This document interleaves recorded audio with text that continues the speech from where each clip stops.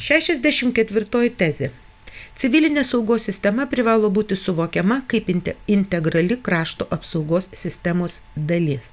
61 tezė aš jau minėjau, kad mobilizacinės sistemos stiprinimo strategija turi remtis tuo, kad visuomeniai turi būti pačiai visuomeniai, turi būti pakankamai aišku, ką vienu ar kitu atveju turėtų daryti.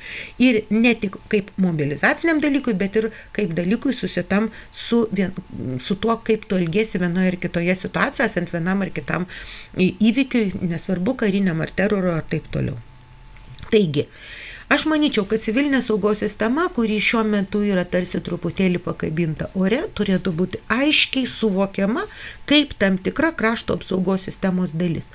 Ir tai leistų tiek mobilizacinė, tiek civilinės saugos sistemas tam tikrų būdų suvokiant, kad tai yra skirtingos sistemos, viena kitą papildyti, integruoti ir suteikti tokį bendrą pavydalą. Tai yra, kas iš tikrųjų būtų labai aišku ir naudinga mūsų valstybėje.